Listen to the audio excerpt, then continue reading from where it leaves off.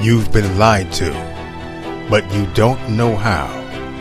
You've searched, you've struggled, you've cried out. You want the truth, but where is it? You've wandered, you fought, you've strived, and you have not been satisfied. What is truth? Where is truth? Who is truth? The kingdom of God, mind control, the last days, higher dimensions, unity, the power of faith, discovering the truth. Jesus said, I am the way, the truth, and the life. No man comes to the Father but through me. God has promised that he will hide us under his feathers, and under his wings we will trust. His truth shall be our shield and our buckler. Discovering the Truth with Dan Duvall is the premier program that is designed to center you on the kingdom of God, to equip you with faith in Jesus Christ, and to unveil the truth behind the lies. This program is designed to show you how to become more than you have ever imagined through the power of truth. You shall know the truth, and the truth shall set you free. And now, prepare for your host, Dan Duvall. You're listening to Discovering the Truth with Dan Duvall. This program is designed to center you on the kingdom of God, to equip you with faith in Jesus Christ, and to unveil the truth behind the lies. This program is a production of Bride Ministries, and you can find us at www.bridemovement.com and, of course, at www.thefireplacechurch.org. Now, I have a very, very exciting announcement this week.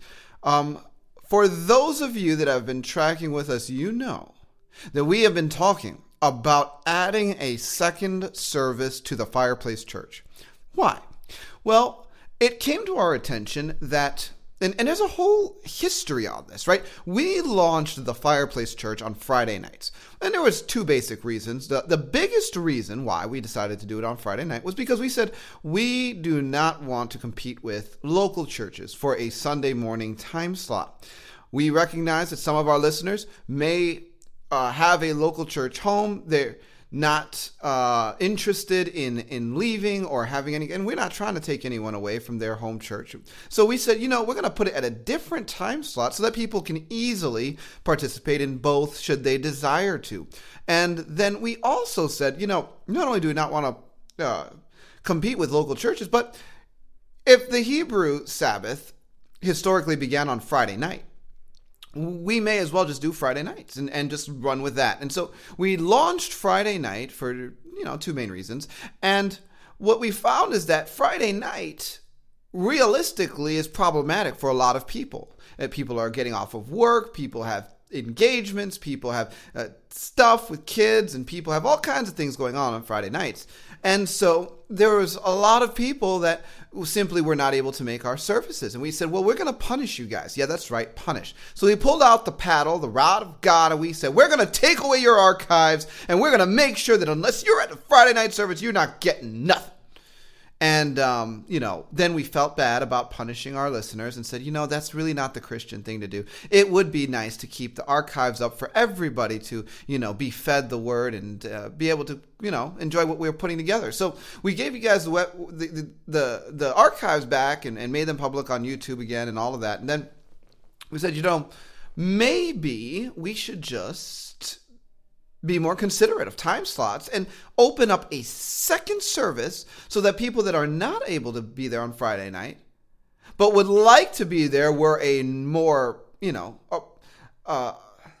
appropriate time made available can be accommodated. So we are launching this Sunday, September 11th, the Sunday evening service for the Fireplace Church. And it will be the exact same thing. You will have the production, the worship, the teaching, and then afterwards you will have moderated discussion groups.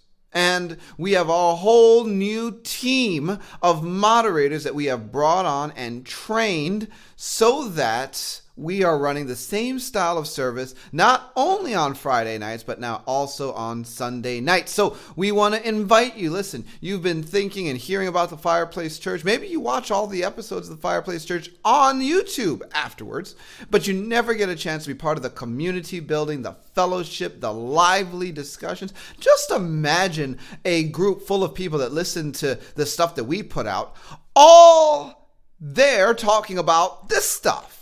And the stuff we put out on the Fireplace Church. That is the exciting atmosphere that you are missing out on if you're not getting in with the discussion group. So I want to invite those of you. We now have Friday nights and Sunday nights available. Come join us, hang out with us, make a friend. I mean, we built this platform for you guys. Also, obviously, in response to the Lord's prompting, but again, it all comes back to, well, what is the Lord doing? He's doing a work in our hearts. He's reaching people like you and I. So anyway, that is available. I am really looking forward to today's program. We're going to be talking with a gentleman from Australia named Todd Weatherly, one of the pastors I met while I was there in July. And so he is an awesome, awesome man of God. Can't wait to get to that. Before we do, just a few more things. Listen, folks. Bride Ministries is getting bigger, and we are moving forward. We are not going back.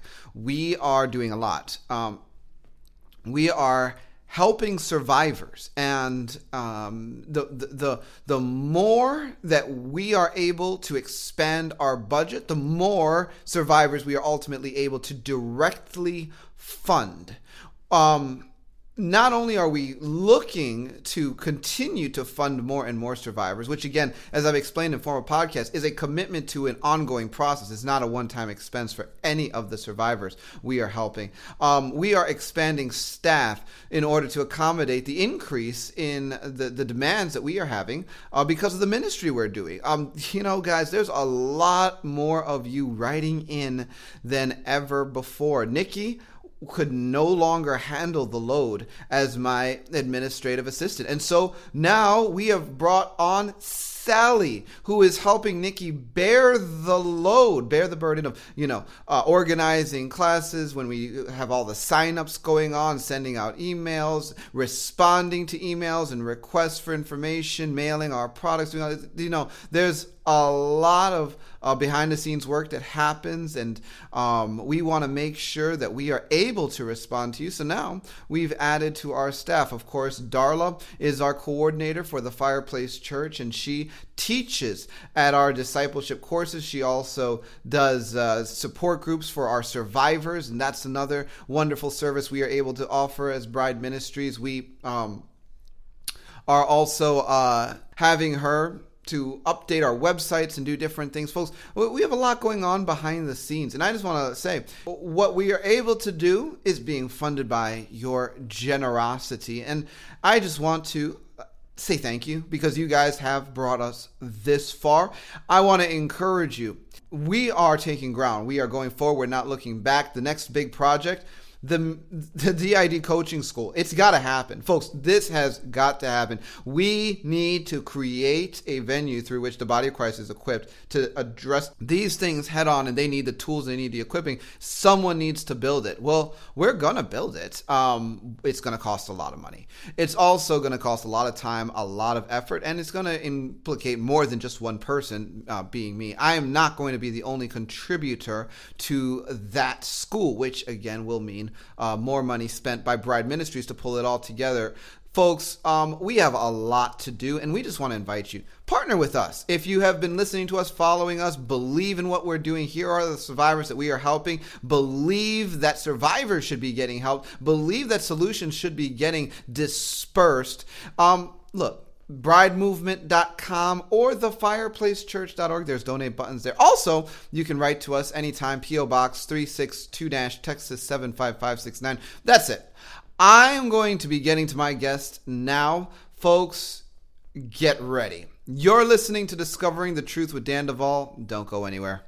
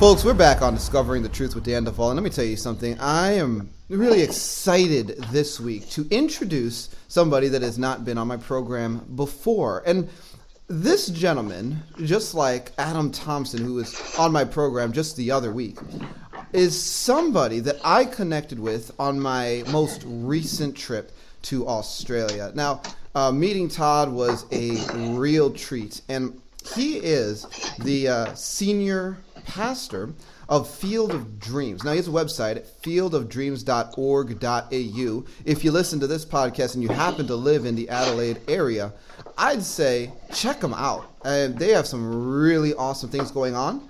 He has a desire to see people come into the fullness of the finished work of the cross. He has ministered extensively throughout Asia and the subcontinent in crusades, feeding programs. He's been to South America. Definitely moves in the supernatural, and you're going to learn a lot about that as we engage him in some conversation today. And, Todd, welcome to Discovering the Truth with Dan Duvall. Thank you for having me. I'm very much looking forward to today. It's going to be excellent. Oh, yeah, we're going to have a great time. Folks, you have to understand, the way I met Todd was really interesting because I connected with a gentleman by the name of Paul Tothill, which those of you that listen to this program have probably heard because he's been on with me a few times. I went over to Adelaide to do some territorial warfare, and I was told by somebody I know that there is a pastor that I have to get a hold of when I am in Adelaide, and his name is Todd Weatherly. And so when I went to Adelaide, I said, "Hey, Paul, I have to get in touch with a guy named Todd Weatherly because of a mutual connection." And he's like, "Oh, Flip," because that's the way they talk there. He said Flip, and I was like, "Yeah?" He's like, "We're having lunch with him tomorrow." I'm like, "Are you kidding me?" So you know Todd? He's like, "Of course I know Todd." And so it was really interesting how double confirmation. There was no way I was going to miss this divine connection. Sat down with Todd. The first day I met him, he comes in and says, "Brother, I could sense the angelic realm a mile out of Paul's church." And this is after our territorial warfare. I'm like, "How do you sense that?" Wow. So, folks, you're about to have a real treat today as you listen to a man of God who's been walking with the Lord for a long time, with the supernatural, the seer realm. My goodness. Todd, I just want to get started here. How do you end up doing what you do with Jesus? I mean, what does your journey look like to get you here? Okay, my journey, obviously everything starts off with a sovereign call. And I had a visitation when I was 18, and literally my next door neighbor, she was a prophet, and I was walking down my driveway, and I was actually happened to have consumed a rather large amount of alcohol during the day, and I wasn't walking very straight at all. She looks out the window and she's probably shaking her head, going, "I can't believe this." She hears the voice of the Lord saying, "I've called him." And she's like, "No, you have not. What, you've made a mistake." The Lord kept speaking to her. So I wasn't in a great place for the last, maybe 16, 17, 18. But she prayed for me nearly every day for 2 years. My life started to change. All the stuff I used to get pleasure out of, it just shut down. I remember being at a nightclub, and I would have consumed half a bottle of Jack Daniels. I would have had amphetamines. No effect. I'm on the dance floor, and a voice says, "You don't belong here." I'm thinking, what on earth is happening? So she'd been praying for me. She spoke to my mum that she wanted to come around and speak to me one day. And so because of all the prayer, because she did the work in the Spirit, I was actually strangely open. So she came around and she told me about being born again and Jesus, and none of it made any sense to me at all. So she said, "Look, open the Bible." And she had this massive NIV. She's only about like 5 foot, and I think the Bible that she carried was about 4 foot tall. And she put it in front of me, and she said, "Look, if you read this, God will speak to you." And I think she was expecting me to read it later on or something. And I was at university at the time. So I thought, Okay, I'll read it now.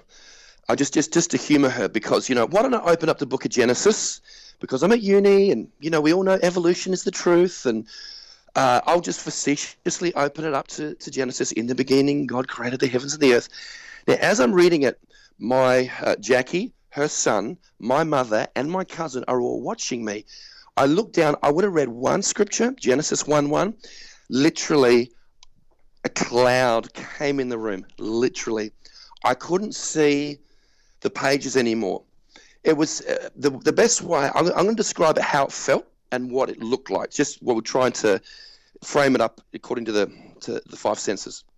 So people talk about a near-death experience, and they go, I got hit of first thing, what hit me was a wave of warmth. I just felt warmth, spiritual warmth, and then I felt love, and it was just like overwhelming. This started coming on me, and even inside of me. And then the best way to visually describe it is this: when you have, in America, I'm sure you have those, of course you do, those candles, they're called sparklers. They just give off sparks. They're like candles, but they're not. It was like 100,000 sparklers waved in front of my face. It was like an electric cloud. It was like, and it made a sound, and I couldn't even see the pages. And I looked up, and I could barely see the people in the room. And I thought, I'm just going to break down and start crying. I feel like I'm going to die. This is overwhelming. So I ran out into the yard. Everyone's going, what is he doing? And I looked up, and in one moment, I went from complete atheist, demon-possessed atheist to, wow, God's real. This is God. And so that sort of set me on my journey. And sort of ruined me. And for 3 days, while the visual side lifted, I just felt it for about 3 days. I was completely overcome. It turned my world upside down. I was at university. I actually went into the uni, and I said, look, there's a lot going on in my life. I need to defer.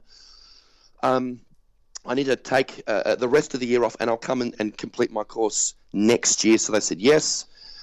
And as is quite often the case with a lot of people, God will touch them, and this is especially for people who are praying for loved ones. I had such an encounter with the Lord, but then I ran as hard as I could away from that calling. I really ran very hard into, and yet God is bigger than our stubbornness many times. He really, really is. And so he chased me down, and my mother became a Christian in that time. I lived with my mother. This is when I was 17, 18. And then my mother got baptized in water at a large church, and I was just, she said, could you please come and watch me get water baptized? And I said, no. I said, I'm not interested. And she goes, please, it'll mean a lot to me. So when it came to the Sunday night, she's at the church about to get water baptized. A friend of hers came to past the house and said, are you not at church watching your mother get water baptized? I said, no, I'm not interested. She said, now, this was after a cloud. This is after a cloud. Literally cloud. Came. Yes. And overtook you, and you don't want to show up for your own mother's baptism. Brother, you fought hard. Wow. Now, what was that scripture? The heart of man is deceitfully wicked above all things. Who can know it? Who can? So I was hard.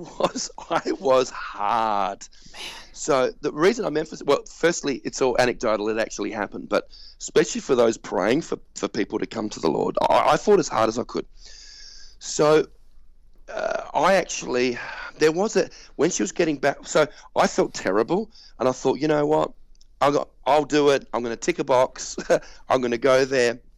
And so I actually went there, and it was actually packed. There was maybe 2,000 people there.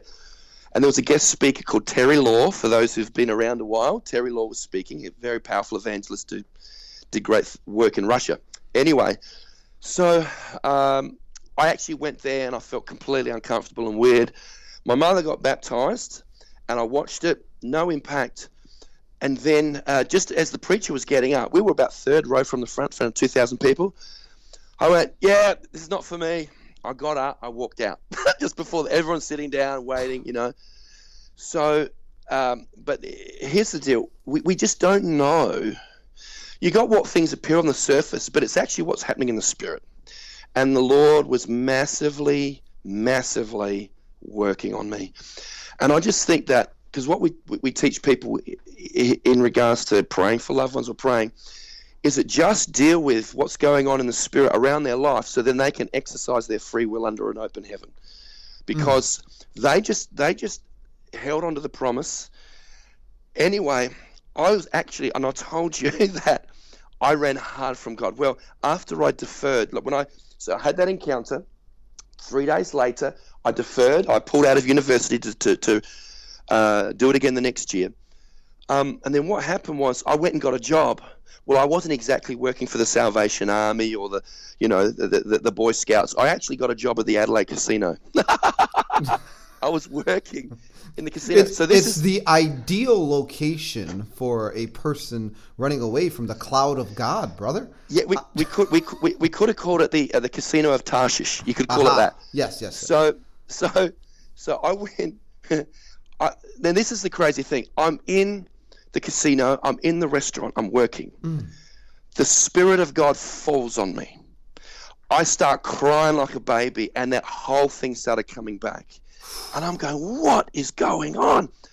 And so I said about a week later, I said to my mother, I said, I don't know how to say this, but I think I'm going to become a born-again Christian and get baptized in water. And you could have knocked her over with a feather. It was, look, I'll tell you what, I did not rate Christians or Christianity. I had a very low opinion of them. I didn't want to become a Christian. I just thought it was how can I put it? It was like retiring. Like it's a crutch. It's all those things. But when my spiritual eyes opened and I saw, a lot of people, they have a feeling that there's more than what they can see with their eyes. They can feel it, but they're not sure. Well, I was one of those people, but I literally, my spiritual eyes opened. I started to see in the world of the spirit, and I went, I never wanted to be a Christian, but this is amazing. This is real. And whether or not it fits my paradigm, it is what it is. I've either got to flow with it or fight against it. So I just started having really crazy encounters. That's how I got started off, pretty much. And like I said, for those who are praying for loved ones, if you do that work in the spirit, God's got some pretty big angels. Yeah. You can see it, to him who believes all things are possible. So that's pretty much how things got started for me. That's amazing. And Todd, I want to ask you this question just to get your answer to this. Okay. Okay. For instance, when I accepted Jesus Christ, I did not get overcome by a cloud, or go into like a 3-day period of intensity. But you did. Now, someone's going to listen and say, Todd, I think God likes you more than God likes me. That's why he did that for you. Now, I just want to come back because I want to let you talk about it. Like you brought up, listen, guys, this is the power of prayer because there were people praying me into the kingdom, and this is what it took. Mm-hmm. But I want to let you address the person that says God likes you better than he likes me, Todd Weatherly. Mm-hmm. Okay, well, firstly, let me just quote from the book of Spider-Man: "With much power comes much responsibility." Firstly, this is my testimony, so it happened. So I'm actually trying to bring an answer to something that's just already taken place. In my walk, I have come under extreme demonic attack simply because of what I've experienced.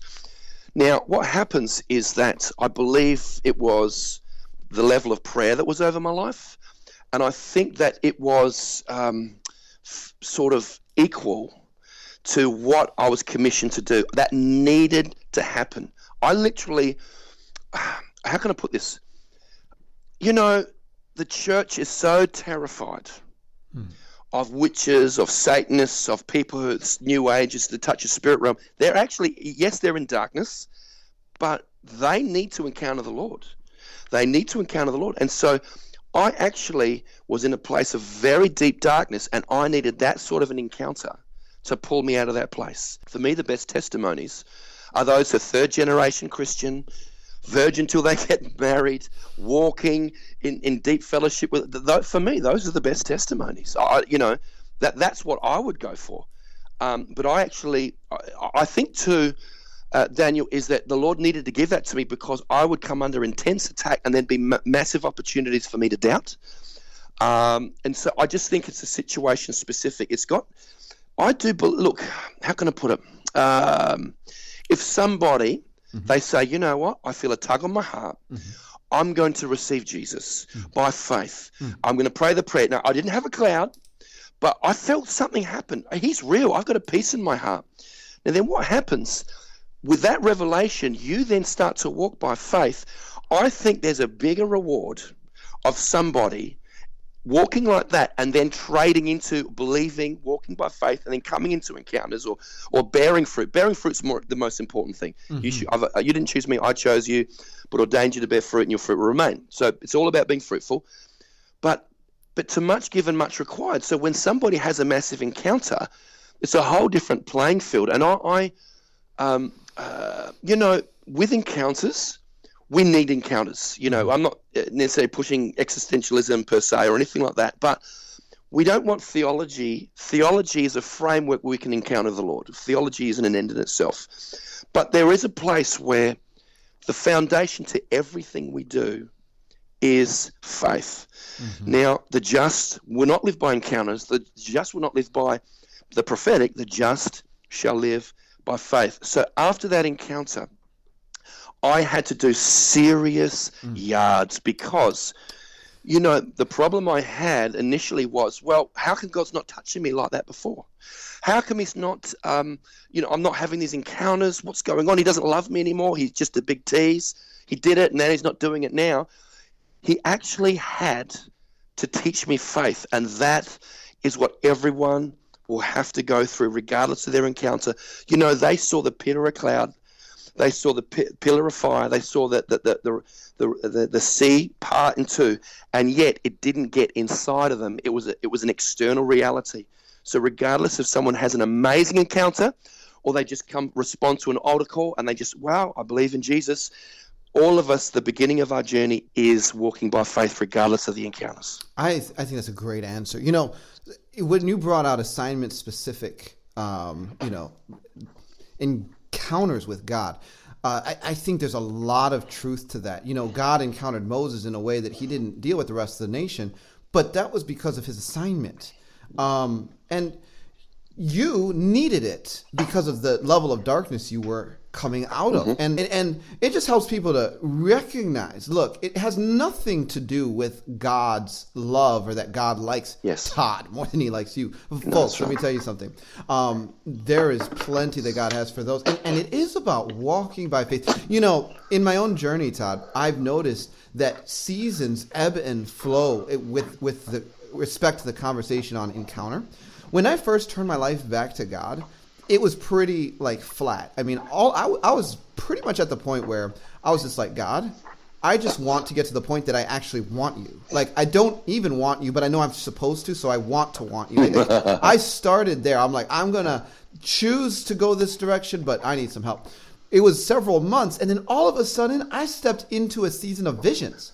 And I would go into prayer, and I would have visions several times a week. I mean, it was just sit down, get on my face, put on some worship music, pray, get a vision. That was lifestyle for a season. And then you know what? It stopped. There was a season where it was all of a sudden, out of nowhere, every time I prayed for someone that was sick or something no one got healed. And God was like, yeah, I'm not working with you in that area right now. I'm like, this doesn't make any sense. I'm like, no, just have other people pray for their healing. We'll come back to that. And later on, it came back. And it's I prayed for people. Suddenly, the people started getting healed again. I'm like, this is so weird. It's not necessarily the way that you expect. But, seasons of encounters and times, they can ebb and flow. God might blast someone on the front end. And all of a sudden, there's a season where you just walk by faith. Good. And then there's, because God's teaching us relationship based not on signs only, but on a confident expectation of a continual work of Jesus in our lives. So, I want to get into this now because, look, you have had a lot of encounters with God throughout your walk, and it reveals a lot of things, Todd. Your encounters reveal a lot of things, and I want to get into that because these are things that people, they should know. They need to know. Tell me about some of your early encounters with God. Okay, well, apart from, I had a massive deliverance in my water baptism, and again, we're talking about comparing, people who have encounters and some people that maybe not as much. It's interesting. Paul, the voice spoke to him, and he went blind. In 3 days, he had to, ponder on it. And the Lord said to him, "You know what?" He said, "Ananias, go lay your hands on him. Paul's going to take my gospel to the Gentiles, but I'm going to show him how much he's going to suffer for my name's sake." And so he's going to need this encounter to take him through that. Wow. So with that situation-specific mandate. But look, I was actually demon-possessed. I know that. My eyes would dilate, my voice would drop. I felt like I was 10 foot tall. I would be with a girl I was dating or friends, and they'd say, "Who are you? Get away from me." I'd be like, it was like, like Vincent Price laugh, except for a lot more baritone. It was crazy. I get water baptized, and I come out of the water expecting this insane encounter, and the guy lay hands on me, just gave me a nice generic word of encouragement. I'm thinking, oh, okay, that's all right. I actually came down out of the water, and then that same cloud hit me, but it was actually deliverance. And all I can explain is this: that same cloud came down. I started hearing almost like static, so I could hear in my ears like a tsh. Then what happened was my hands turned into fists. My fists turned up into my body.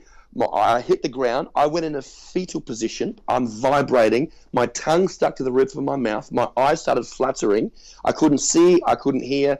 I was just like getting electrocuted. All the pastors come over, lay hands on me, cast out whatever was in me. It was insane. And then I just came. Just my life was completely different. But then what happened is I started to see in the world of the spirit. I started to see all the junk that was around my life, and I started to, it was very, very insane. But as we were saying before, it actually did dry up, and I used to get really upset with God, saying, because you don't have any grit. And what happened was, and a lot of people will be able to relate to this. I went to a really, really good church.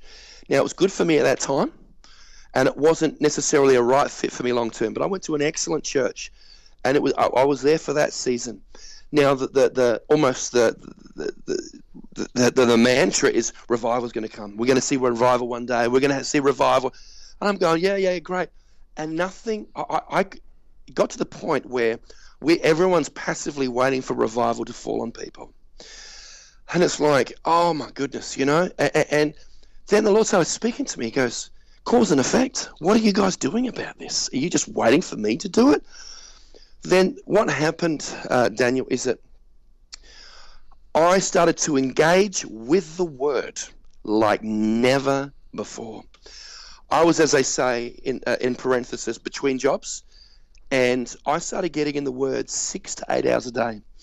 And I would, and there was a grace. It felt like I would read it and I was absorbing it. And I believe the first stage of the Holy Ghost discipling you through the word is he starts cross-referencing. So you read something in Isaiah and that relates to Matthew, because as you're reading it, you're not actually looking at the references. He goes, yes, and that's what that means. Oh, wow. And then what happened through that process is that he actually discipled me in the area of faith. And then when I started to lay hold of faith, I came back into encounters. That's the cool part, because it says children of Israel knew God's miracles, but Moses knew God's ways. And God wants us to know his ways. And I'm all for prophetic encounters. I've had my fair share. But then the Lord says, because I love you, I'm going to allow a season for you to search for me. I'm not hiding from you. I'm hiding for you. Come and find me. Come and dig. And I actually found him in the Word. And the scripture that I couldn't get my head around was Mark 11:23-24. It says, if you command this mountain to be uprooted and cast into the sea, and if you do not doubt those things that you say, it will obey you. You'll have whatever you say. It will obey you. If you make a command to the mountain or whatever, and if you do not doubt it, and if you believe what you say, it will obey you. Therefore, I say to you, whatever you ask for, whenever you pray, you must believe that you've received what you've asked for. And I just went, what is that? Is that mind over matter? Do I need to trick myself? That's crazy. I couldn't read the rest of the Bible until I'd resolved this. Mm-hmm. And the Lord started to, because when you understand that, it's like you don't move the mountain, you command the mountain, God moves the mountain. But you need to believe. And I started to pull it apart, and I went, oh my goodness. And so, what happens, this is my opinion, okay, so no one person has the full counsel of God. We all represent an element.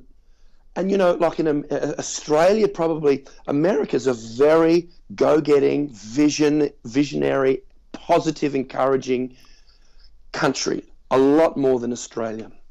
And what would happen is the Lord taught me faith. And I would go, I had such a spectacular breakthrough that I'll share in a second. But I remember turning on and I would see Creflo Dollar.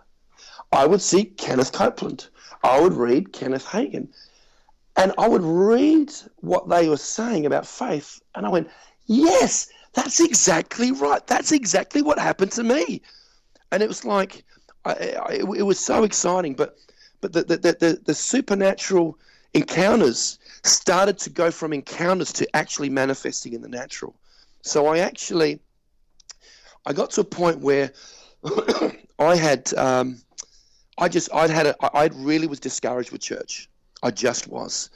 The problem is that when we have it, it is a lie, but it's very hard. It's, imagine like.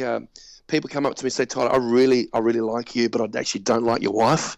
And it's like, well, I would have a problem with that. And so I actually developed like an offense. I walked away from it. And I just said, you know what? Either the Bible's true or it's not. I started studying it like crazy. But I actually I was financially barren. I mean, I had nothing. And I was in my sort of mid to late 20s. So what I did is I laid a hold of Mark 11:23-24, and I said, God, what do you want me to do? I don't have anything. I don't have any idea what you want me to do. So I contended for a word. He spoke to me clearly. He said, I want you to become a tennis coach, and I want you to go back to university. I'm like, what? You want me to be a tennis coach? He goes, yep. Brilliant. Now the question is, did you know how to play tennis at the time? Because I know God, and sometimes he has really, really funny things. Like, I don't even know how to play tennis.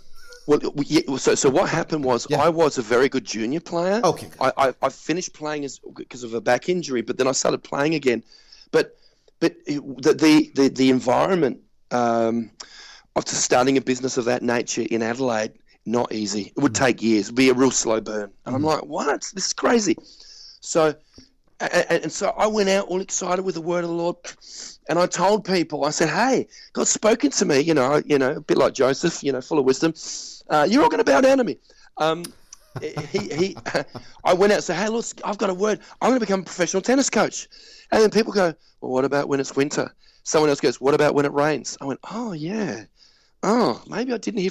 I went back into the prayer closet, full of faith. And the Lord said, I told you what I told you. So basically I started out. So I received the word of the Lord, but it was slow. And I'm just going, Lord, what?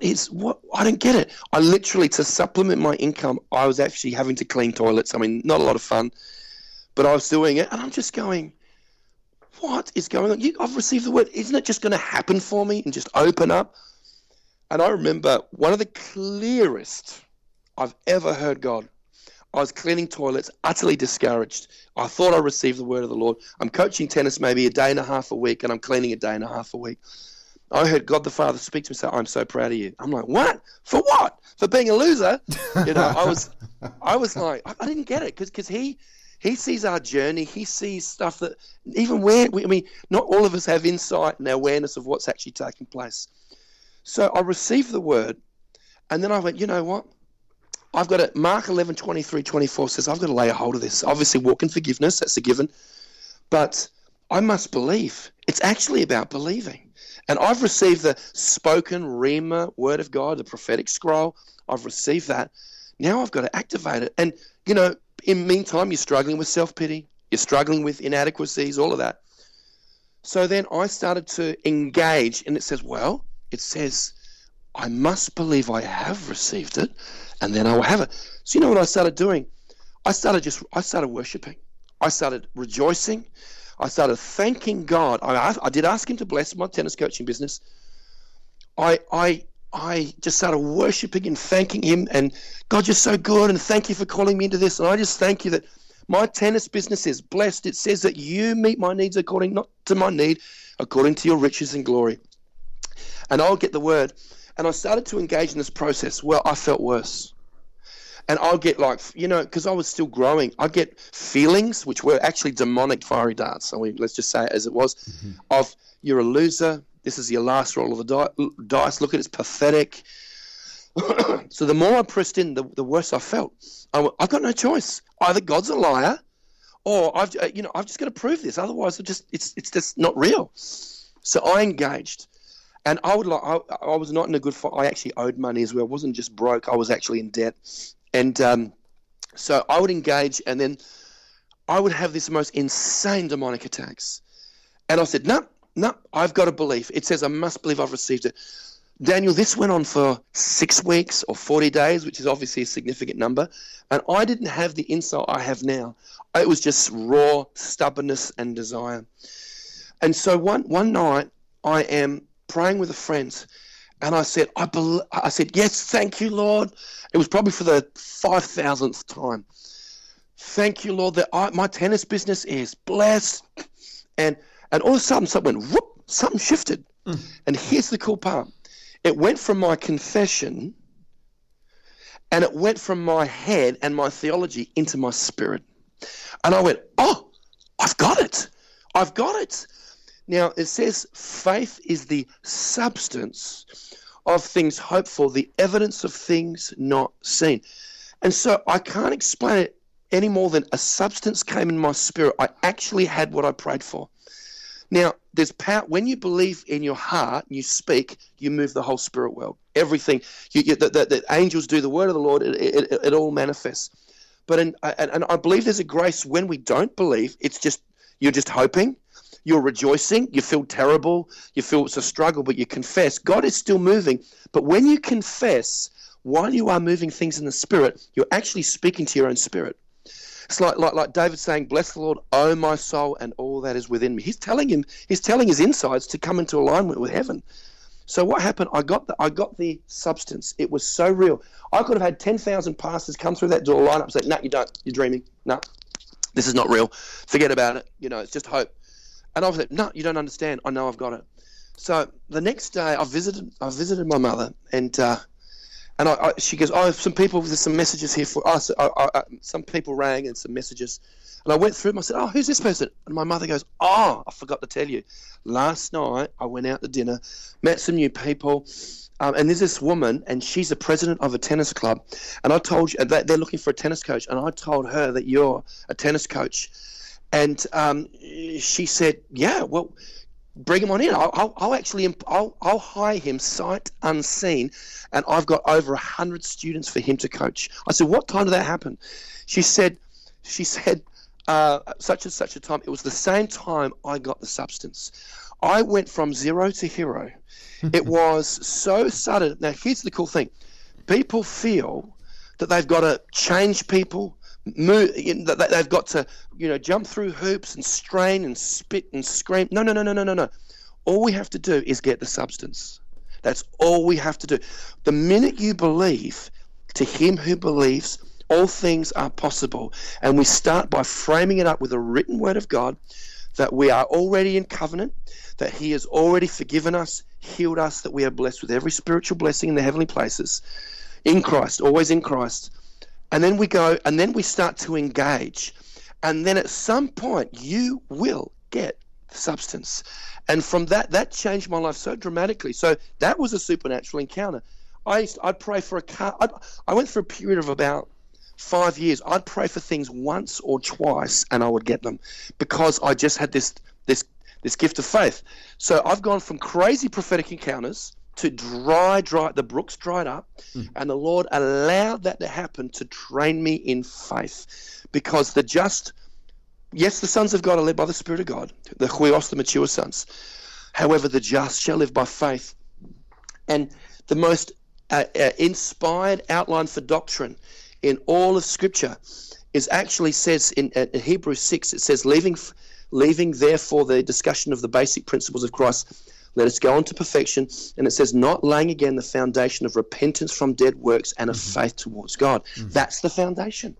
So no matter what encounters people have had, those are great, but those are to inspire us into a deeper function of faith. That's what I believe. I love it. That's a really great story. I'm listening to you and I'm thinking, exactly right. I tell people, faith is a matter of the heart. You know what people do, Todd, is that they get stuck on this thing where they're like, faith is mental assent. So they'll go into a situation where they're going to believe God, and they'll squint their eyes real hard. They're not sure anything's going to happen. They'll say, Lord, provide something. And then they'll open up like one eye and look and see if there's a magic golden brick just sitting in front of them. And it's like, no golden brick yet. I guess God doesn't love me. He just must love Todd more than me. And it's like, but there's no conviction, right? And we're talking about getting faith beyond a mental assent to a heart level, deep conviction that touches and shifts the spirit realm. And that's just saying that is going to make the light bulb go off for people. And I know, Todd, let me tell you something.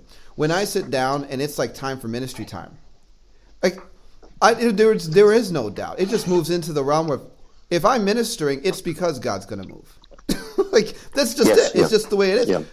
Otherwise, I wouldn't be here ministering. So let's just flow with it, and that's where the power is. It's like, let's just flow with what God is doing. But people need to understand, too, season can be brutal. I remember there was this point in my life where I was like trying to pray down every wall and blockade and strong tower, and I was like, and you're going to come down in the name of Jesus. Every door is opening in front of me and this and that. And, I'm like sitting, I'm actually pointing my finger at the wall I'm praying at. Literally, I was in my office praying at the wall. But I'm like pointing and snarling and spitting on stuff and blah, my Pentecostal prayer life. And then been there, done that. God said, Daniel, I'm your door. And I said, pop. So then what I ran into was season. Is like that. See, on the other side of that door is a different season. You have to graduate first. Yes. Oh. Yes. Man, look, while I do pastor a church, I wouldn't, definitely, those who know me, that's not my primary gift. And people go, this is a good saying, oh no, I've tried faith and it didn't work. And then I've heard people say, no, faith tried you. And I think that someone goes, I've prayed for the look. I'm just gonna say it as I've experienced. I'll be very, very direct. I had an encounter. I was in Queensland. I was walking down the beach. That's a great place to have an encounter, by the way. And I went to a vision, and I saw myself preaching to the church. And it sounds so harsh, but it's not. It's God loves us so much, but we've allowed ourselves to become so soggy and weak and make excuses, And so this is what he said to me. I saw myself preaching I was prophesying to the church, and this is what the Lord said to me. Ask, and you will receive. Seek, and you will find. Knock, and it will be open to you. Then it says this, for I say to you, everyone who asks receives. Now, in this encounter, I was preaching that to my church. And then in the encounter, I heard everyone's heart go, you don't understand, I have asked and I haven't received. Then I heard the word of the Lord came to me. Tell them that they are a liar. I'm like, what? I'm not telling them that. You tell them that. They're lying. Now, what happens is that for God to bless you in every conceivable way is so easy for him. So easy. Not only is it so easy, he so wants to. Not only does he so want to, he's already paid in full. But what he wants is us. He wants us yielding. So you have people trying faith with a double-minded spirit. We'll see how it goes. I need results now. And it got to the point, God loves me so much, he allowed me to go through a very, very deep valley. I mean, we're talking, I would say, without any doubt, I went through a season of clinical depression, and I went, you know what? Either I overcome or I'm overcome. Take your pick, Todd. And so I say to people, I've prayed. I said, why hasn't it happened? I said, because he didn't want it enough. How can you? I said, all I know is this. I came back to the Lord, demonized. I sat in a church. I had no pastoral follow-up. I had no one supporting me, cheering me on, giving me prophetic words. I just had the Bible, and I was desperate, and God is faithful. If you believe, you can be on a desert island with every principality in the world on that desert island and just a Bible, you have enough. That sounds very more like a tough mentor life coach, but that's just been my experience. And it's like, it's not like he so wants us to walk in faith, because when you walk in faith, you opens a paradigm to the world of the Spirit, the life of the Spirit, the different dimensions, different realms. Otherwise, we are just stuck in our circumstances. So I had to engage with my heart. And so when you engage with faith, you are giving yourself over to God. You're putting yourself on the potter's wheel and trusting him. And he is completely faithful. But there's too much double-mindedness. There's too much, I'm not really sure. I told you, I engaged in that process. I had every devil around my life coming at me, and I had to make a decision. I had to be completely, and then all I did was get the substance. See, and then everything, what blew me away is in one part of Adelaide, I got the substance in the Spirit. On the other side of town, the Angelic was working big time to open a door of complete favor and provision. And they're both connected. There's no distance in the Spirit. That's what the mechanics blew my mind. But I had to allow the Word of God to pierce my heart. And I think that people have to go through those levels. Our church is called Field of Dreams for a couple of reasons. I do have a personality where I just like stirring things up a bit. And if I said, if we're not going to call it a family center or this side, that side, or worship center, or grace this, you know what? I'm going to call it Field of Dreams because it'll offend people. I thought that's really great. I love that so much, and not because of the movie, but that was a provoking thing. It was to really go at a religious spirit. That's New Age. No, we're not. We're not New Age. We're completely in love with the Lord. We walk by faith. We quote the Nicene Creed or whatever. But enjoy offending religious spirits. It's okay because that's actually one of my hobbies, Todd. We're finding common ground here, brother. Please continue. Go ahead. I enjoy putting the truth out there, and however it affects you is how it affects you.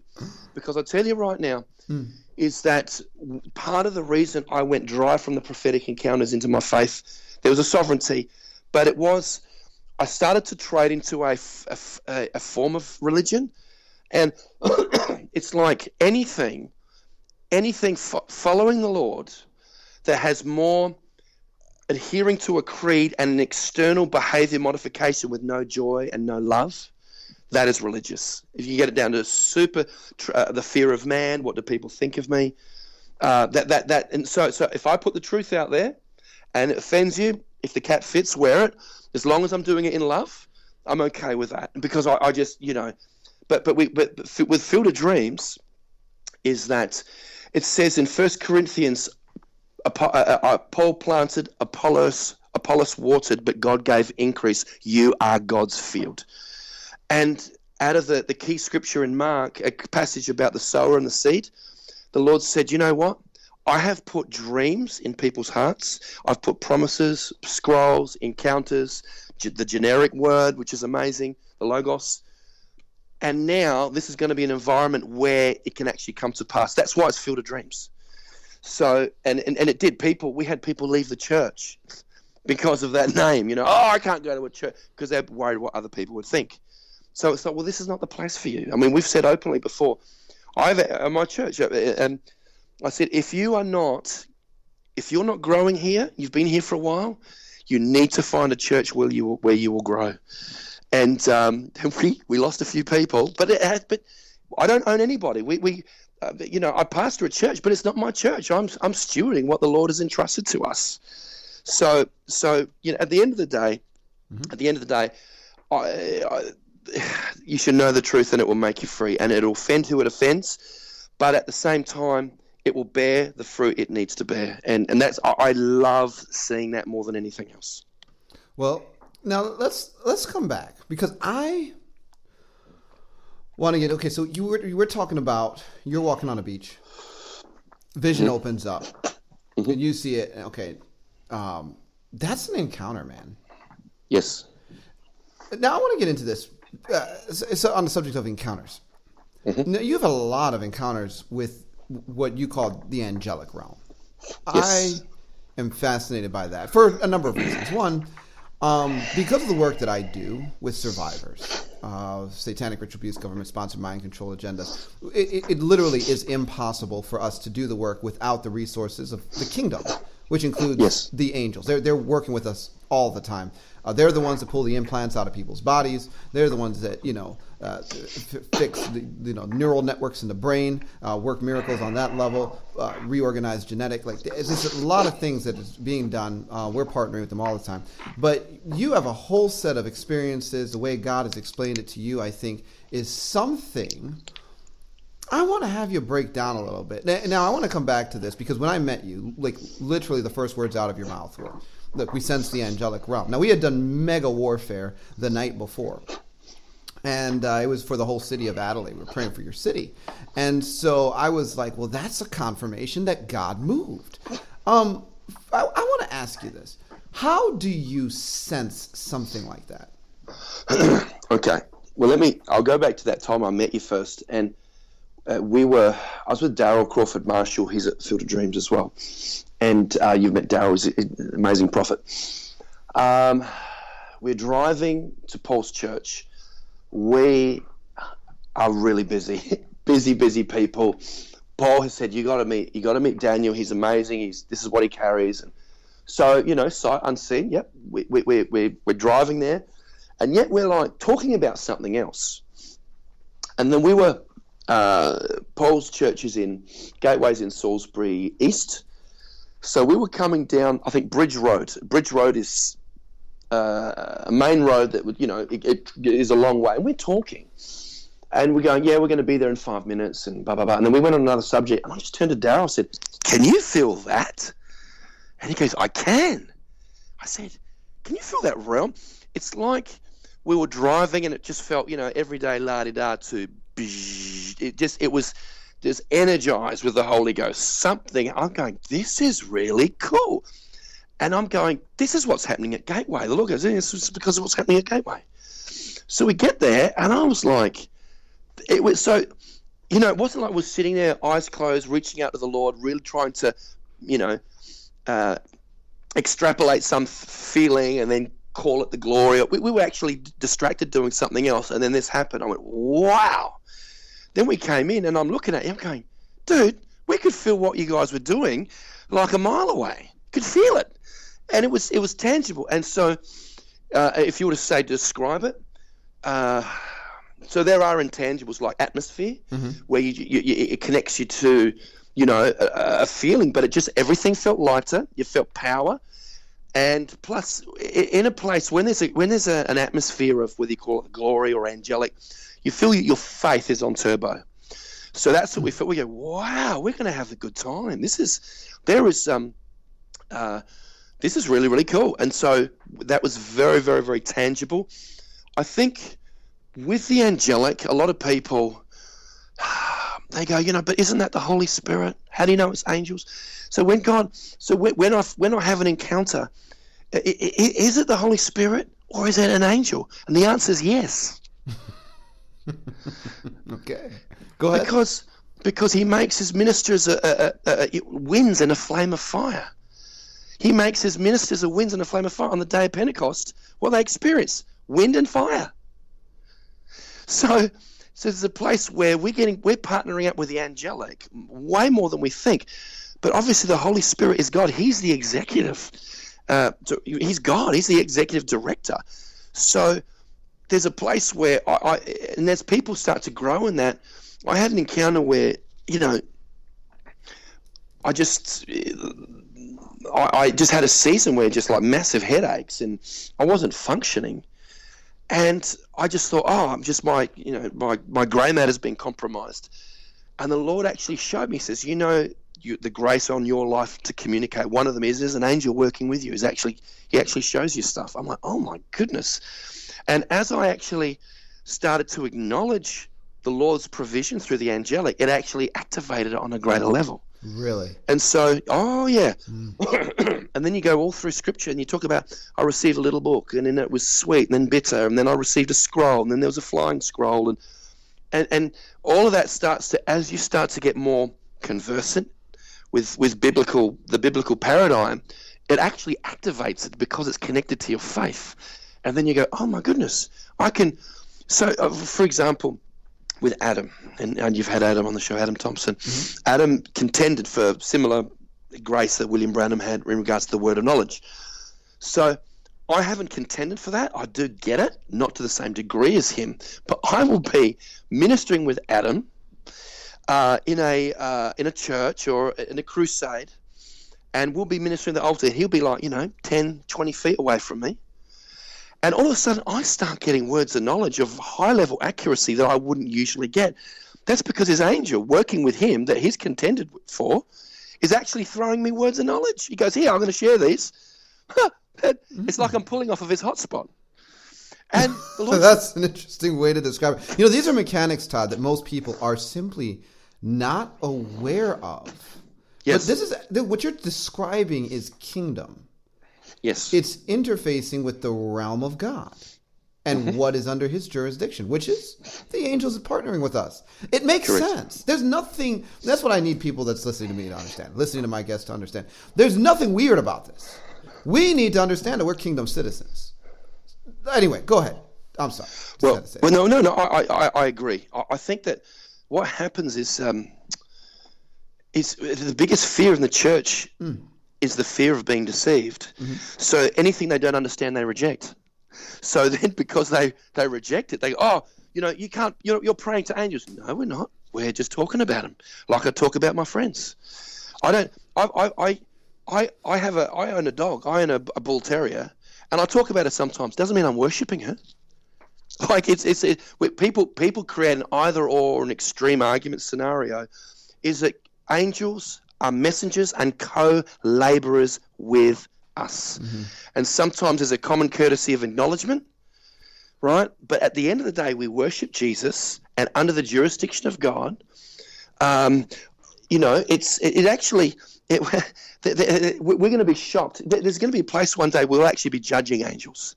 That's what the Bible says. That's because the Bible says in 1 Corinthians, we will be judging angels. And so there's as you actually grow in it, then you start seeing them. Then you start, they start giving you information about what God is doing, and it's very, but it's very exciting. But more than that, it's actually normal.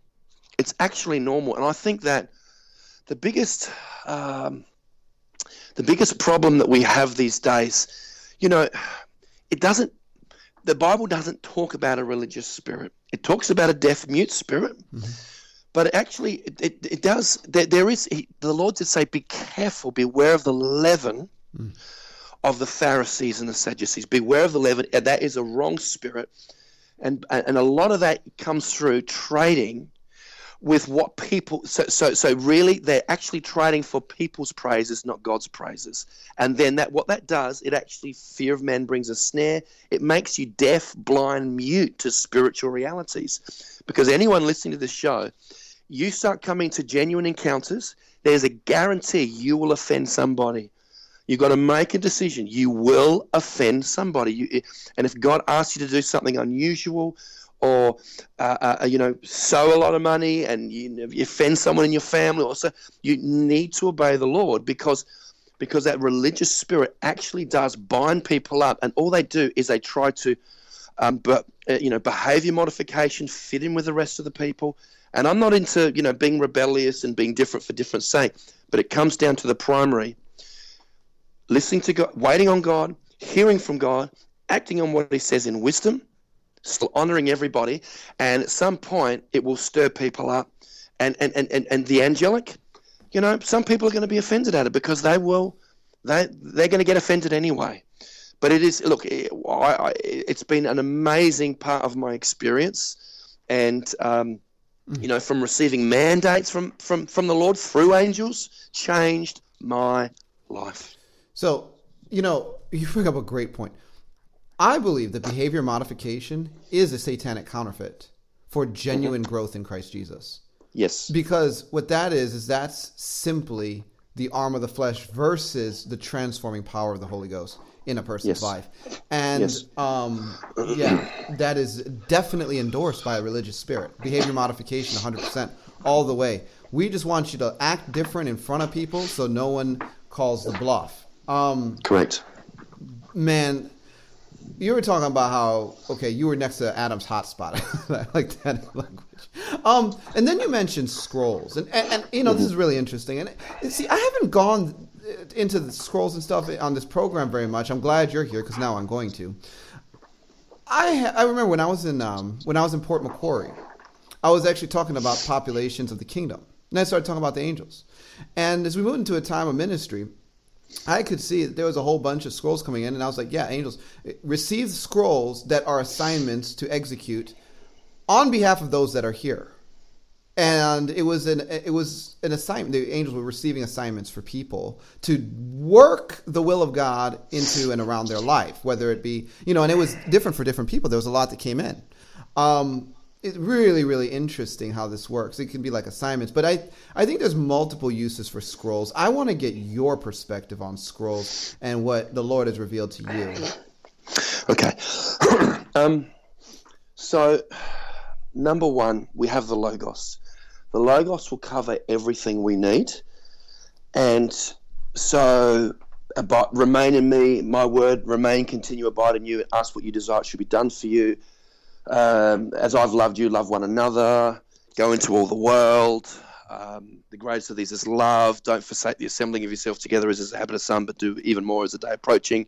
By his stripes you are healed. We have the Logos.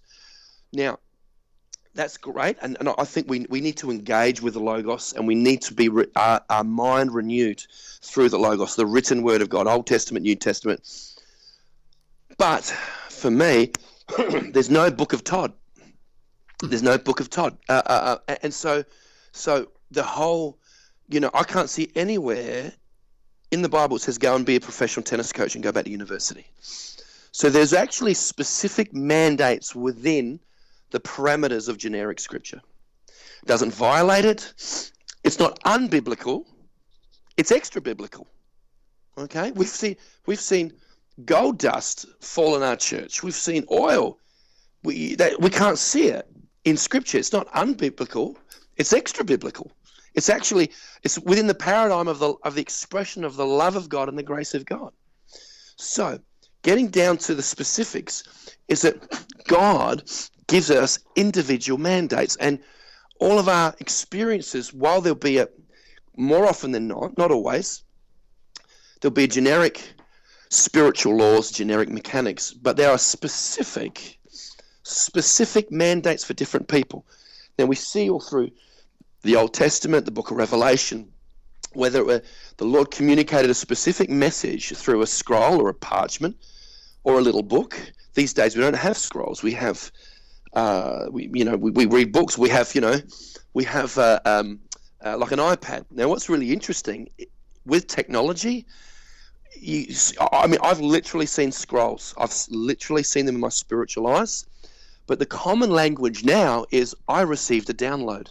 Now, who would have said in the 80s or the 90s, I've just got a download from God? So it's actually, that language has evolved, but it's still within the biblical paradigm. So God communicates stuff, and you see that he gives them generally through angels. So they'll be in the presence of God, and whether it's a sovereign thing, or you prayed in tongues and you didn't know what you were praying for, or you contended in faith, the Lord sends his messenger, and it activates something, outside of time and space, in eternity, something specific. So I had a specific mandate, and I've received scrolls from the Lord. Now, I'm going to tell you something really funny.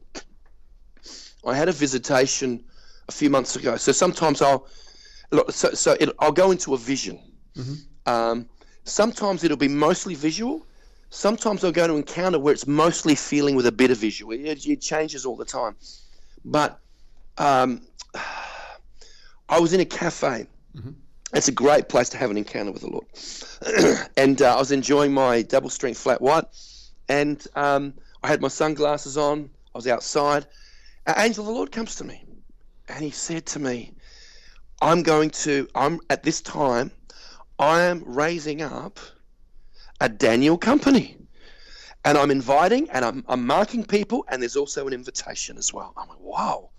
Now, I'll go into what that meant, but this is only maybe 2 months ago. Even less than that. Now, that week, I met you, and I met another Daniel that goes into the nations as a natural confirmation to the spiritual scroll. So he goes, I'm calling. So it doesn't mean that everyone called Daniel's in this company. It's actually a natural confirmation, because Paul said, Daniel's coming at such and such. And I'm like, that's crazy. I just met a Daniel for the first time a few days ago in another part of Australia, and he goes into the nations, and the work he's doing is amazing, but he almost goes in on a diplomatic level clearance in some nations, and brings charity, aid, feeds the hungry, but then does incredible work in the spirit, incredible work. So, and then this scroll, it's like I received it, and it just kept opening up inside of me. So as I kept looking into it, so I was focusing on the encounter, it just kept growing and growing and going into more detail. And this is what the scroll was. He started showing me that at the moment, we are coming into really interesting times. There's massive instability geopolitically, financially. There's uncertainty, blah, blah, blah, blah, blah. There just is. And he's raising up a company of people who understand the seer realm and to access the courtrooms of heaven, access the governmental side of the things of the spirit. But this was the cool part of it. I've got a mind for politics. I like politics. Politics can be boring, but I like politics in so much it's related to governance, and everyone to a measure is called to govern, where they govern their own body, govern their own household, govern their finances. It's actually stewardship connected with wisdom. So what happened, the Lord showed me, is that this Daniel company in the spirit will actually overshadow and influence natural government.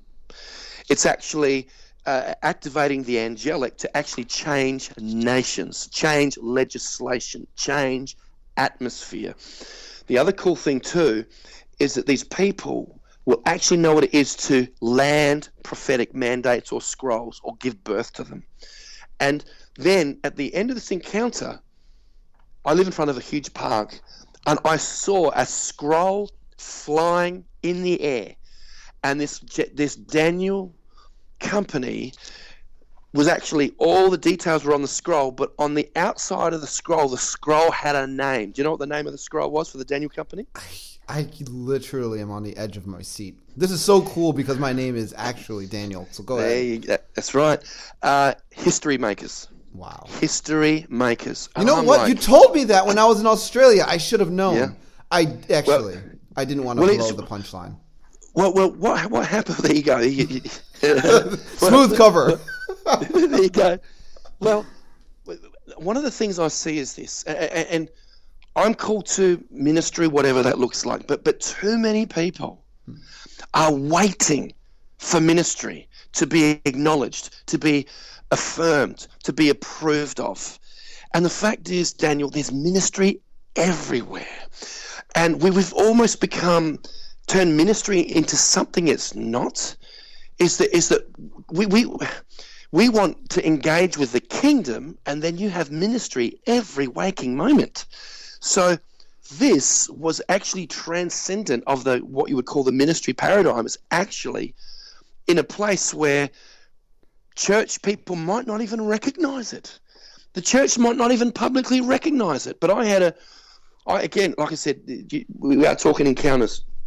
The town I come from, Adelaide, is an amazing place. It's amazing culture, arts, food, wine, beautiful, very temperate climate, beautiful buildings. Obviously, you've been there and you've seen enough. But it's not. I wouldn't exactly say it's brimming with amazing, insightful leadership or vision or early adopters, and quite conservative. And I had an encounter where I saw Adelaide in the future. I saw Adelaide in the future. I saw one of the most vibrant places on the earth, which is completely incongruent with what it is now. We're in debt. And don't get me started with government issues and all that. We're in debt.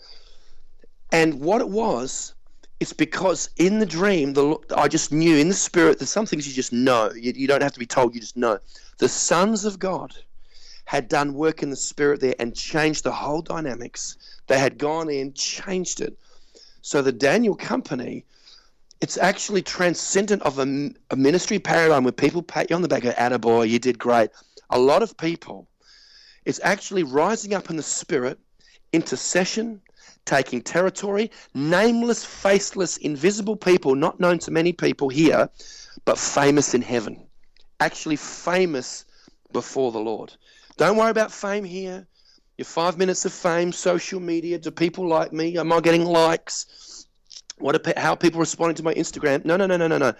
We do what we do before an audience of one. And we actually get satisfaction, like when Jesus says, I have food that you don't know of. And actually, this Daniel company, they don't need accolades. They don't, necessarily the Lord will provide, the Lord will guide, the Lord will do stuff. But I actually believe, Daniel, that there's going to be such an explosion of genuine intercession and birthing. We're going to see nations change in a day. I believe that. And here's the ironic thing. If you're to equate Babylon with the ungodly world system, come on. You can see Babylon right before our eyes. Well, how ironic. With that spirit of Babylon, God raises up a Daniel company. How ironic. Symmetry. Because Daniel was actually in Babylon dealing with the government in the Bible. Correct. Yeah. Correct. I am really excited about what you're saying right now. And the reality is, when I went to Adelaide, the entire plan, I remember I told Paul, I said, Paul, what God's telling me, this isn't about doing a conference or even preaching. I need to go there and do warfare. Like that was the agenda, the primary, the main point. And of course I did end up speaking and it was really awesome. And then I met you guys and a number of other people and it was, really, really awesome trip. Of course, I'm going to be going back early-ish next year. But it's really exciting because I know that a groundwork is being laid for that city, your city. I know that. God has big plans for Adelaide. And it's just amazing how this all comes together. It is. It's got total prophetic symmetry to it. It's amazing. Let me ask you this. You've had some pretty radical encounters with God just this past month. Throne room encounters. Wow. Tell me about some of that. Okay. We obviously we connected on a Friday, and there was some impromptu ministry, and I had, without going into too much detail, the Lord stepped in the room, a realm opened up, some stuff that I seemed to be trapped in my past for whatever reason, just something changed, and the Lord spoke to me and says, you know, you're going to get innocent eyes back. You're going to see as a child again. And I know, you know, like I've got my son when he was younger. He's only 9, but he was at he total seer. He would be we were in a Jeff Jansen meeting, and my son is like 2 years old, and he's still, you know, he's just wearing his little onesie, and he's got a pacifier in his mouth. He's going, hello, and he's pointing up in the air. I'm going, what are you looking at, Max? He said, angels up in the sky, angels. I'm like, oh, great.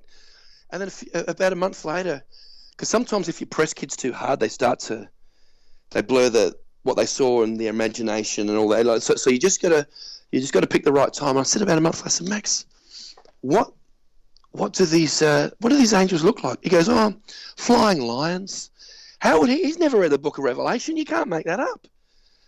He was seeing in the spirit like crazy, and the Lord said, I'm bringing back to you. You're going to have the innocent eyes of a child again. You're going to see. And that was after you ministered to me on the Friday. I told you that the next day we had some logistical problems with our organisation, and it was not a great day.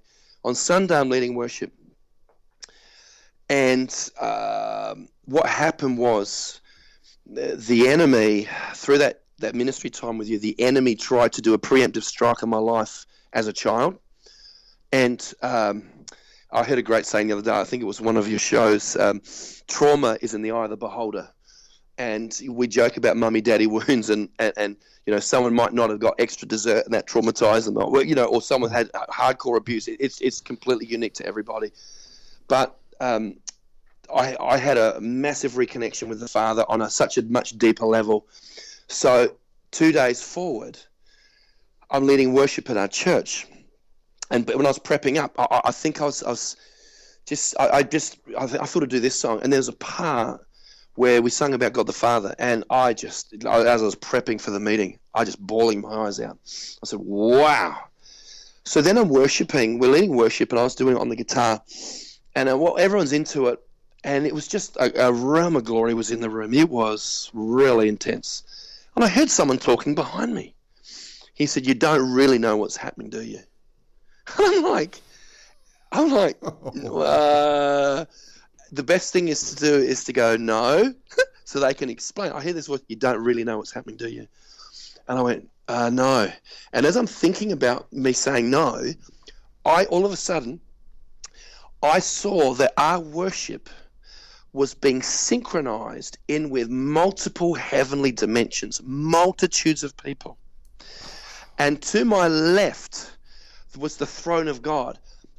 So did I physically see feet in the throne? No, this is what happened, is that I felt it, and I felt the glory coming off the throne in the throne room. I was just on my side, and in front of me, I literally saw multitudes of people and angels, and our worship actually synchronized with those dimensions, which blew my mind. When people, it actually, what is it? Let's have a look. It's talking, I think it's Hebrews 12. I happen to have a Bible in front of me. Mm-hmm. It's talking about coming to Mount Zion with an innumerable company of angels. And let's have a look. Here we go. It says to the general, here we go. But you've come to Mount Zion and to the city of the living God, Hebrews 12:22. The heavenly Jerusalem, to an innumerable company of angels, to the general assembly and the church of the firstborn who are registered in heaven, to God, the judge of all, to the spirits of just men made perfect. It doesn't say there's a church in heaven, there's a church on the earth. It says the church is registered in heaven.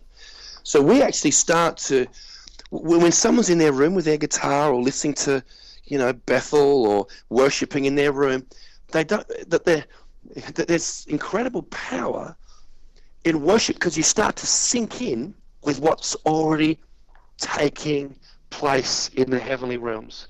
And when you start to do that, you start to come into line, you start to receive encounters. And so I was a blubbering mess, and I barely was playing guitar, but it didn't matter because the Lord just took over the worship.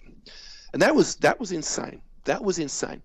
And yeah, that's a good start anyway. No, that is really profound. I'm so glad you brought up that voice in Hebrews 12. The idea that worship can be synced with heaven. My goodness. People have no idea, Todd. They literally divorce their Christian walk from worship all the time. People do it all the time. They have no idea the extent of what worship opens up and aligns them or us with. That is beautiful. It's, when we don't understand, we connect worship, we reduce it to we're singing songs. I go to church and, I don't really like this song. I'll wait for the song I like. Or they're waiting for a feeling and they're just waiting to connect in. You go to a service, you think, I don't like any of these songs. Well, close your eyes. Start to engage God. Start to just worship him in your own way. See, people think, and obviously there's a lot of worship songs that are very different, and some are very completely unscriptural, sure. And some are just basic emotionalism and all that. And look, there's a place. It says Psalms, hymns, and spiritual songs. So there is a smattering of all of it. Sometimes we just need to get all gooey, before there's a time for that, but that can't be the substance all the time. But there's something powerful when we worship. We don't worship because we're flattering God, or he has a self-esteem issue and we're trying to lift him up, or we're trying to, it's not emotive. I believe one of the major, obviously a heart of gratitude is central, but even more transcendent to that, why do we worship God? I'll tell you why, because it's right. You go, what do you mean? You start to encounter God and different realms, and you are so blown away with his goodness. You're so blown away with who he is. You go, it's just right. This is the least I can do. He's so good. He is love. He gave me life. He chose my parents. He's given me an opportunity in this small, space called time. The mandate he's given me. Then you start to connect. When we were talking before about the breakthrough, when I had that massive breakthrough with the tennis coaching, and most of that was worship. I was thanking God for things that I was believing for. I would say that the two things I would say that the fast tracking of people want to fast track. Okay, number one, renew your mind. Be transformed by the renewing your mind. Take scripture, meditate on it. Start to engage. And that's a whole other subject. But the other thing is worship.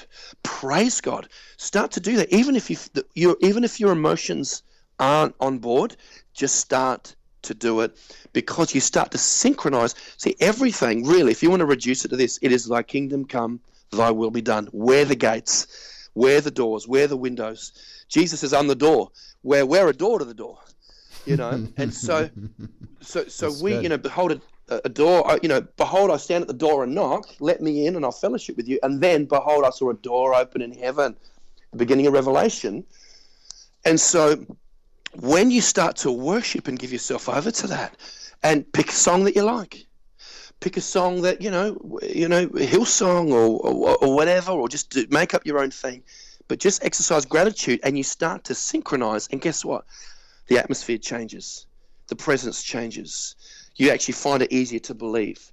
And give yourself over to that. And now, God is not looking for warriors, per se. He's not looking for people to change the name. He's not looking for that. I can tell you what he's looking for. It says, God the Father is seeking worshipers. Because worship is connected to every other dimension of kingdom life. He says God is seeking worshippers. And so it's nothing to do with personal tastes of music, whether you can or can't sing. If you can't sing, great, worship God. We just won't give you a microphone. And never give me a microphone, Todd. Let me tell you something. Just don't do it. Yes. Some people they sing, the atmosphere changes. But so I would say worship is super central. We have a culture these days in the Western Hemisphere, so much complaining. So so much complaining. We have a term in Australia, we call it whinging. Now that wouldn't translate to American audience, but complaining. And you know what? Just read your Old Testament. Complaining or murmuring, that will shut you down. And again, my faith foundation. Don't say what people are always saying what they have. I don't have enough money. I'm in debt. I need to be healed. They say what they have. I have this sort of sickness. Whereas God says you can have what you say. And worship is connected to that. You start to create. So my breakthrough in giving it a little bit more rounded language was praise, was worship with the word, focusing on God, rejoicing. And it was tough initially, but I carved something out in my spirit, changed me forever. So that last throne room encounter was amazing. But I had another one last week. We are about to change buildings as a church. This is really, really cool. We, as an eldership, we're praying. We're saying, Lord, we need. About 2 months ago, the Lord goes, you got to get out of that building. And, I'm paraphrasing, obviously. Mm-hmm. And I don't know why. Maybe they're going to kick us out. Our lease is up or our hire agreement is up. So our eldership came together and we prayed. And my wife brought a picture of this amazing bluestone building, 1878. Stunning. And I looked at it and went, yeah, no, the parking's not enough and the location, I don't know. So that was my natural mind. So we said, okay, Lord, we come together in agreement. If whatever you agree on this earth you're touching, it'll be touched, it'll be done in heaven.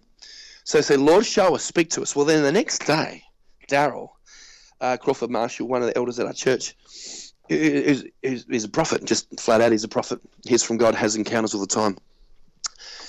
And he goes to have a coffee in this part of town where the building was. Now, I mean, just trying to frame it up and not being dishonoring, Daryl does not have a good sense of direction.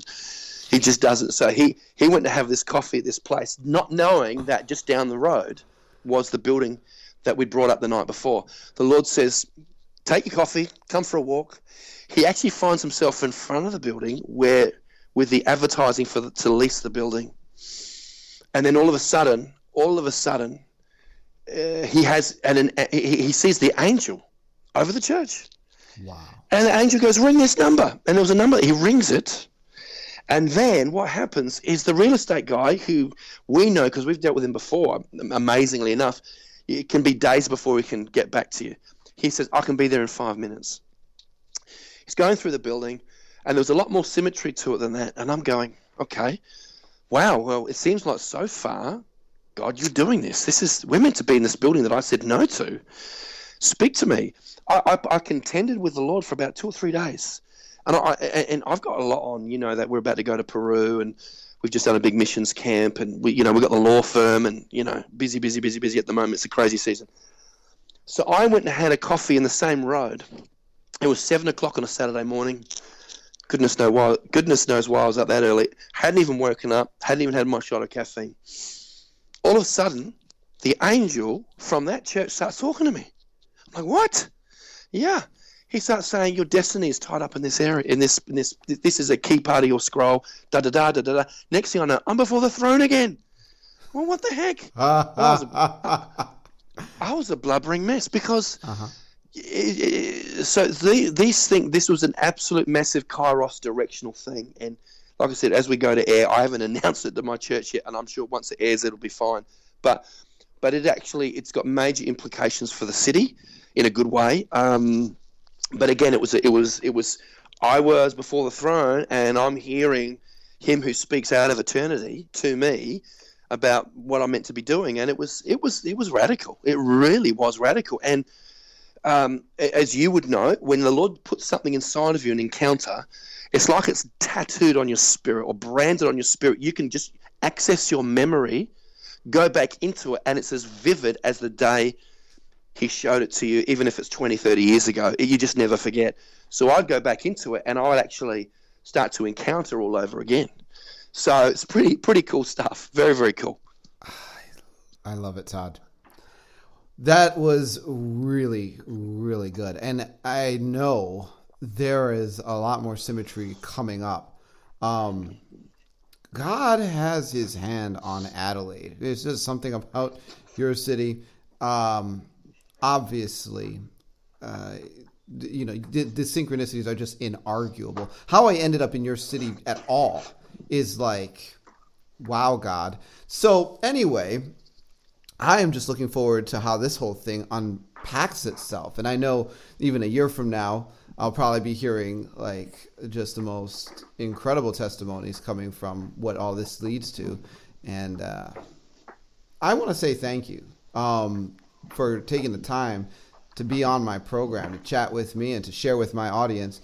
Now, your website is www.fieldofdreams.org.au. Is that also where people can go and listen to like archives of your preaching and teaching and so forth? Yes, absolutely. We've got tons of them, and yes, we record our stuff and then load it up to Vimeo. So, but go to our site and you can access those. So very, very easily. Video as well, video and audio. Glorious. Folks, my guest today has been Todd Weatherly. We're talking about faith. We're talking about angelic realms. We're talking about partnering with the kingdom of God. You know, one closing thought. I've said this many times on my program. I'm going to say it again. Worship is a component of the culture of heaven. When we divorce ourselves from worship, folks, we are divorcing ourselves from culture. The culture that we're supposed to represent as ambassadors of Jesus Christ in a lost and fallen world. I want to encourage all of you, if you take nothing else away from this program, take that one piece away, man. Worship God and make time for it in your personal life and walk with him. If it's been slacking, take the kick in the rear, grit your teeth, and get back in the game. Because, look, there is so much that it connects us to. And, again, Todd, thank you so much for joining me today. My pleasure. Folks, you've been listening to Discovering the Truth with Dan Duvall. Until next time, God bless and Godspeed.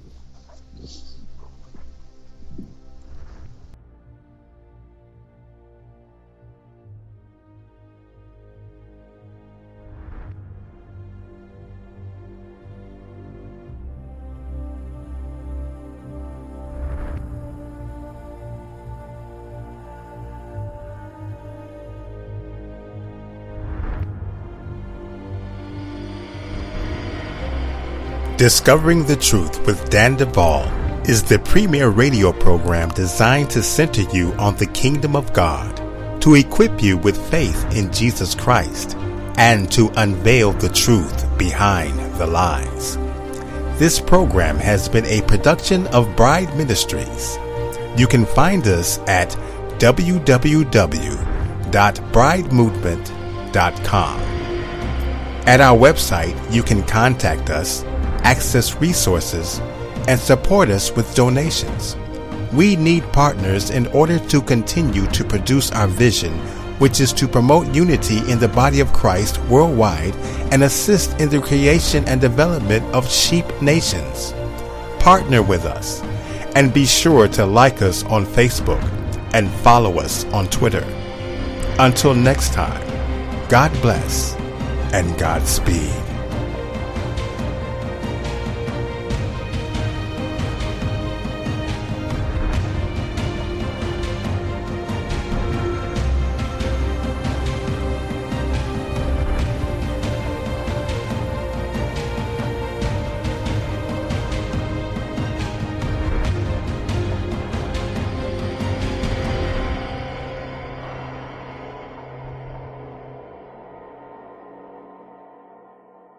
It is Ryan here, and I have a question for you. What do you do when you win? Like, are you a fist pumper, a woohooer, a hand clapper, a high fiver? I kind of like the high five, but if you want to hone in on those winning moves, check out Chumba Casino. At ChumbaCasino.com, choose from hundreds of social casino-style games for your chance to redeem serious cash prizes. There are new game releases weekly, plus free daily bonuses. So don't wait. Start having the most fun ever at ChumbaCasino.com. No purchase necessary. VGW Group. Void where prohibited by law. See terms and conditions. 18+.